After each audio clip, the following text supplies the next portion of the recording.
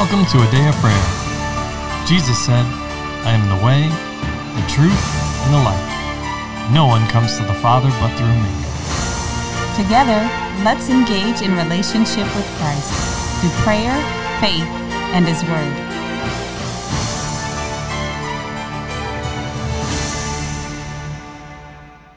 Good morning. You're listening to a Day of Prayer's morning Bible study. My name is Promise, and we're so glad you could join us.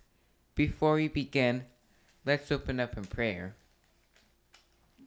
Lord, I thank you for today, Lord. I thank you for providing for our every needs and giving us more than what we need, Lord, and teaching us about your word, Lord, so that we may become more like you. And Lord, I also thank you for giving us your mind, Lord, and that we have a sound mind. In the name of Jesus, amen. In Jesus' almighty name, amen. And amen. Well, good morning and welcome, everyone. So glad to have you with us as we dive into the Word. And in doing so, we're looking at 1 Thessalonians. And this morning, we're going to be in chapter 4. So could I get a volunteer to read the first 8 verses? I will. All right, Layla. Finally, then, brethren, we urge and exhort in the Lord Jesus that you should abound more and more, just as you received from us how you ought to walk and to please God. For you know what commandments we gave you through the Lord Jesus. For this is the will of God, your sanctification, that you should abstain from sexual immorality, that each of you should know how to possess his own vessel in sanctification and honor, not in passion of lust like the Gentiles who do not know God, that no one should take advantage of and defraud his brother in this matter, because the Lord is the avenger of all such, as we also forewarned you and testified. For God did not call us to uncleanness, but in holiness. Therefore he who rejects this does not reject man, but God, who has also given us his Holy Spirit. Well, amen. Amen.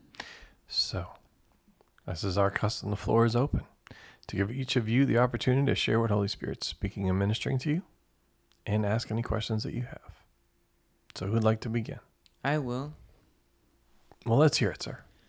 Well, we left off in the last chapter talking about how Paul sent Timothy to go check up on them and see how they were doing inside of their faith.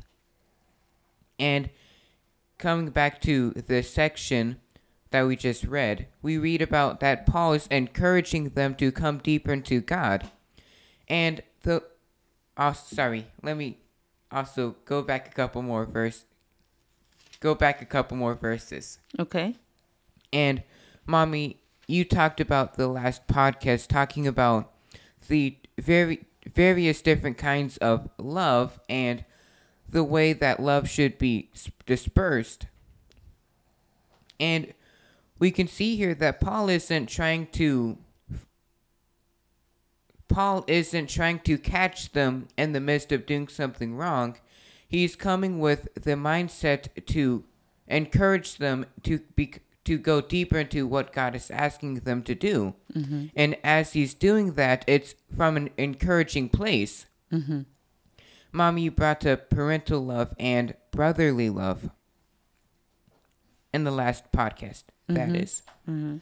And we can see that because Paul was listening to the Holy Spirit, he was able to come to them in such a way that's actually encouraging. Not that Paul was looking for their demise or downfall so he can correct them, but that they're doing everything correctly so that he could encourage them. Mm-hmm. He could edify them. Yes. Which edification it contains the necessary amount of correction, the necessary amount of direction, but also the necessary amount of encouragement. Edification, when used properly, incorporates all those things to point someone to the right direction of Christ Jesus by correcting if there's something that's wrong, but giving them the right direction to go in and encouraging them to go along the way. So he was edifying them as well. Yes. Amen. And Mommy, you mentioned talking about how it had the correct amount of correction and direction, and going to the first verse where it says, Finally, then, brethren, we urge and exhort in the Lord Jesus that you should abound more and more. Mm-hmm. And we can see that Paul's conduct here wasn't in such a way that the Thessalonians had to question whether or not Paul actually wanted them to go forward in Christ. Mm-hmm. As in his behavior in sending Timothy. Paul didn't come himself with trying to entice them out of the way to see if they would try to do that, because there's only one accuser of the brethren, Mm-hmm. Mm-hmm. which is not us as in Christians, it's the devil. Mm-hmm. It should not be us. Should never be. It should us. never be us, exactly. However, if we're not standing firm in the Lord, then we can be used by the adversary. Now, it should never be, because we should be so focused on the Lord and standing firm on Him and His Word that there's no place or opportunity for the adversary in our lives, right? He doesn't have a Yes. foothold. We're not His pawns. He cannot utilize us against our other brothers and sisters in the Lord. Mm-hmm. But that is dependent upon you and your walk with the Lord, how you stand fast. Mm-hmm. Please continue, sir. Oh, thank you, Dad. And Dad, as you're saying, Dad, that we shouldn't be allowing the Holy Spirit, the devil, to use us as his vessels or pawns in order to try to tempt or force other people off the path or discourage them. Mm-hmm. And going back to what we were talking about in love, how once we allow the Holy Spirit to guide and direct us, all of our motives are going to become evident. Mm-hmm. If we do not do the right thing, as in, if we do not listen to the Holy Spirit, there's obviously room for growth. But if we allow the Holy Spirit to use us, and also blatantly, as in we're willing and obedient and trying to do it diligently, then we know that we're going in the right direction.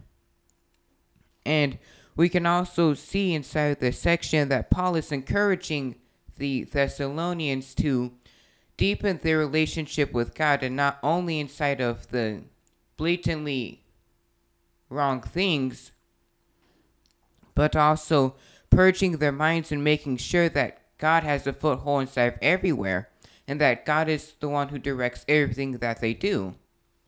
And so as a result, that they may grow. Amen. God is Amen. interested in our growth, and He's interested in us being able to stand and to remain, fruit that remains, and bring forth much fruit. So, I like what you said, Promise, about how Paul was not trying to discourage them. He wasn't going, aha, gotcha. Now you're condemned and thrown out. He wasn't doing that.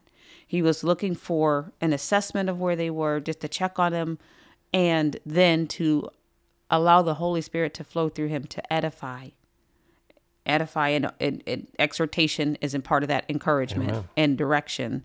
That's how you kind of could look at what exhortation is.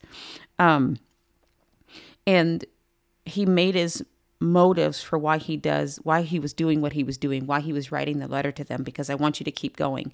There's sometimes that we feel like, well, let's see, in our walk with Christ, there are different levels as we grow.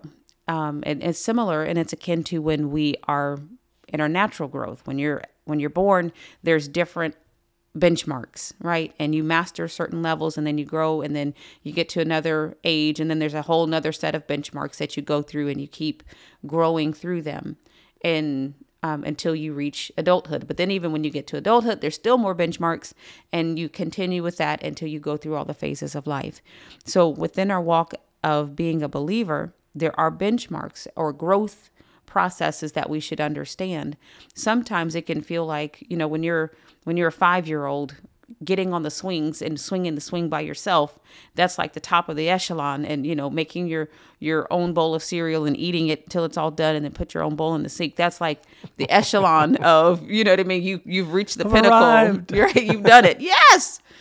And then your parents come in and, when you're 10, you're like, no, there's chores and you got to take the trash out and now you got to wash the dishes, all these other things. And you're like, man, I thought I was finished. I thought I had done it. I can swing the swing by myself. I can make my bowl of cereal, put it in the sink. I'm good. But no, there's more. So he's talking to them still in this way of going, okay, you guys are doing great on this. Now there's more. There's more that you need to add to your walk of faith. I know when you were on the bottom of it looking up, it seemed like this was a big daunting task. And once you climbed and you mastered it, you're like, yeah, I got it. But now there's more rungs to climb, if you will. There's another pathway or pattern of growth that you need to be perfected in. The process is not yet complete. That's right. So continue to grow.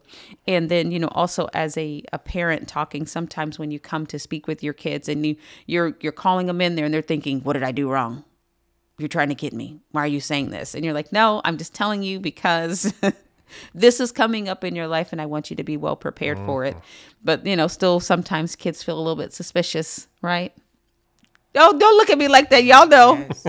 You're growing to understand why we speak to you, why we encourage you, and why we edify you and exhort you in the things of God, because we know that there's more.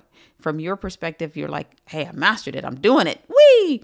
But we're like, okay, that's great, but keep going. Don't take your shoes off and try to relax yet. We still got a journey to walk through.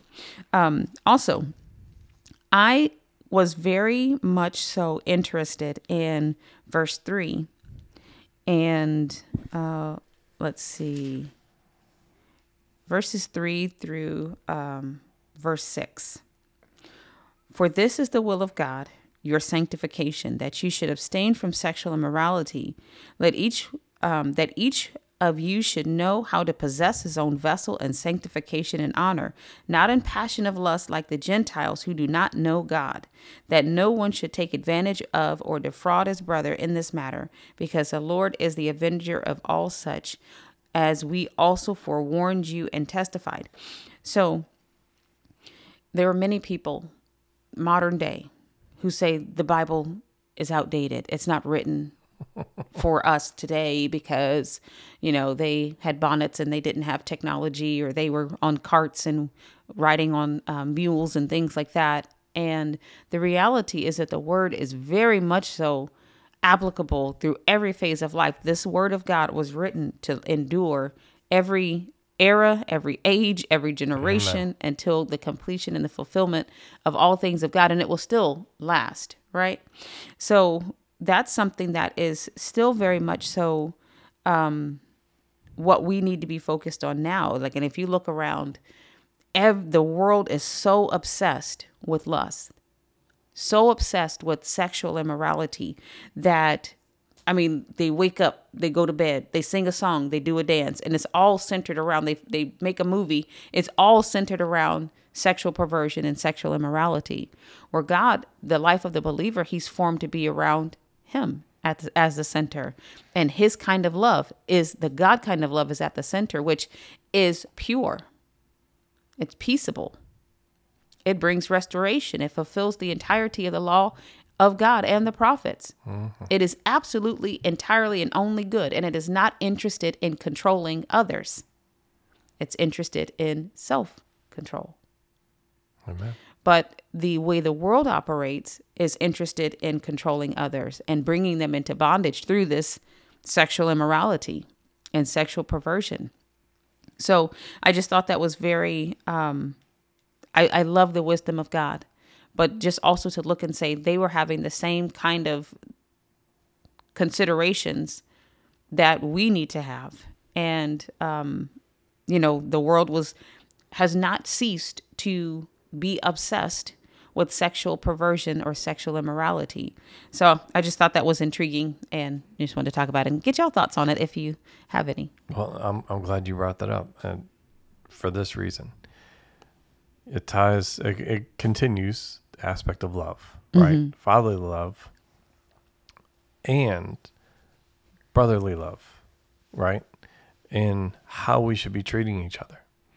But we can't treat each other properly until we are walking properly. Paul is, throughout all his epistles, his letters, he's constantly, or the Lord through Paul, is constantly exhorting each of us, and it's through the entirety of the word with the Lord, to live righteously and justly, right?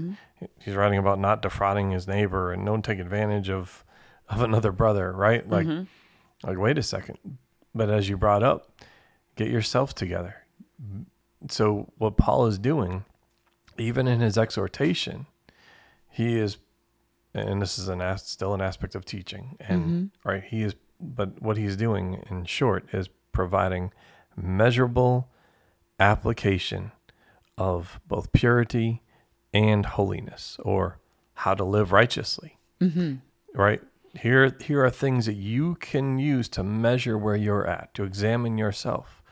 What is your focus? Is it on these things that the Gentiles do? That the ones that don't know God, as you see written in verse 5, right? Is it on those things, or is it on the Lord? Is he pleased with you? Are you, because you're walking in his way, you're walking in truth and righteousness. You're living and carrying yourself, conducting yourself in justice, or justly, right? Towards yourself, but also towards everyone you come into contact with. How are we living this out in our life and our walk of faith?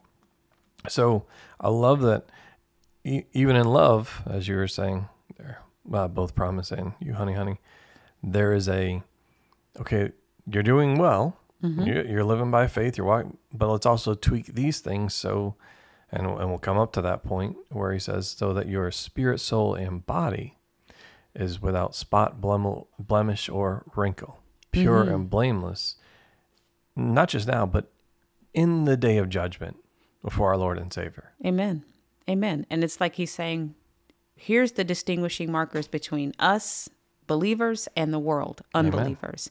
Amen. And also there's a hint of don't desire what they desire. Exactly. That should not be your desire and your focus. And sometimes the world approaches believers as though you're missing something. You're missing out on all this, all this quote unquote fun we're having over here. You're missing out. You're doing it wrong. Well, no, God is doing it right. They're the ones that are doing it wrong. So just keeping that forefront and that clear focus for them to go, no, this is right. To stay, to abstain from sexual immorality and sexual perversion, and to possess your vessel as something that is precious to God, and it should be pure and clean and holy. And you're right not to let your mind be continuously occupied with these things, or occupied in any way, shape, or form. No tiny bit of occupation with it is okay, because it's not the center of what God has called us to do. Doesn't mean that God is against marriage or reproduction or those things, but the world is not using their bodies for that purpose, right? Because then they wouldn't be going out of their way to kill the fruit of their reproductive efforts, right? And so it's about something else that they're seeking. But for us, we are not to desire that, period. And God, like we talked about, when we let his love flow through us, he will disperse the right kind of love in the moment that's needed and in the season that's needed. Layla, you had something, sweetheart? I just wanted something the Lord had shown me about this section of scripture, and linking it to what we just finished reading in 1 Thessalonians 3 about the purity aspect, and just looking at it holistically. It isn't just this one thing. And I appreciate Paul taking the time to write this specific instruction to possess your own body, but in the whole entirety of what the Lord is asking for, as you said, Mommy and Dad, was about their heart, that their heart was pure before the Lord. This is only a small part of it. And as you said before, Mommy, it isn't with this laundry list of don't do this, don't think that, don't be here, don't do that. But when you come back to the root of, I just want to be pleasing to the Lord, you'll easily, possess your own vessel. And exactly. In many ways, you'll possess your own vessel. Yes, Mommy. And then when, just like Jesus, before he was going to the cross, he said, the ruler of the world's coming. He has nothing in me. It wasn't because Jesus had this laundry list of don't do's. That's right. He had the one item of do.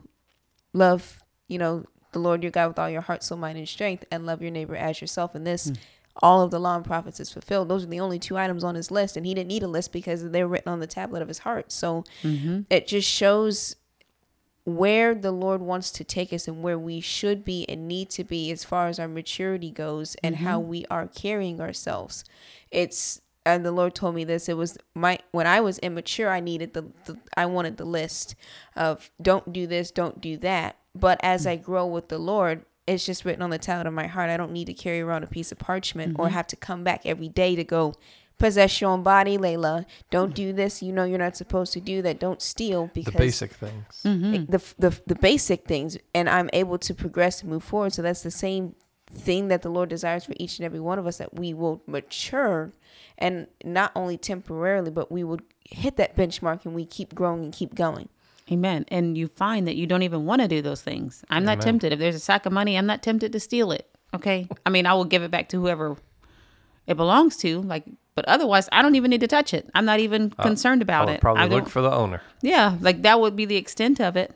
Amen. But you're not tempted by those things as your heart continues to love God and progress in that love for him. Amen. There's a lot in there. So let's allow time for the Holy Spirit to minister to you and for you to search out the scriptures. And with that, can I get a volunteer to close us out in prayer, please? I will. All right, promise. Lord, I thank you for today, Lord. I thank you for allowing us to be your children and showing us how we should be enjoying those things that are around us and giving us the right perspective, Lord, and giving us your perspective. And Lord, I also just thank you for providing for our every needs, Lord, and being our God and showing us your character and nature, Lord, so that we can be more like you. In the name of Jesus, amen. In Jesus' almighty name, amen. And amen. Well, we love you. God bless you. And have a wonderful day. Want to know more about a day of prayer? Sign up for our newsletter where you'll get the latest updates on the ministry, inspiring messages, and coupon codes for the merch shop. Visit our website, adayofprayer.org. Click on Connect in the menu bar and complete the form. Be sure to check the box that says subscribe.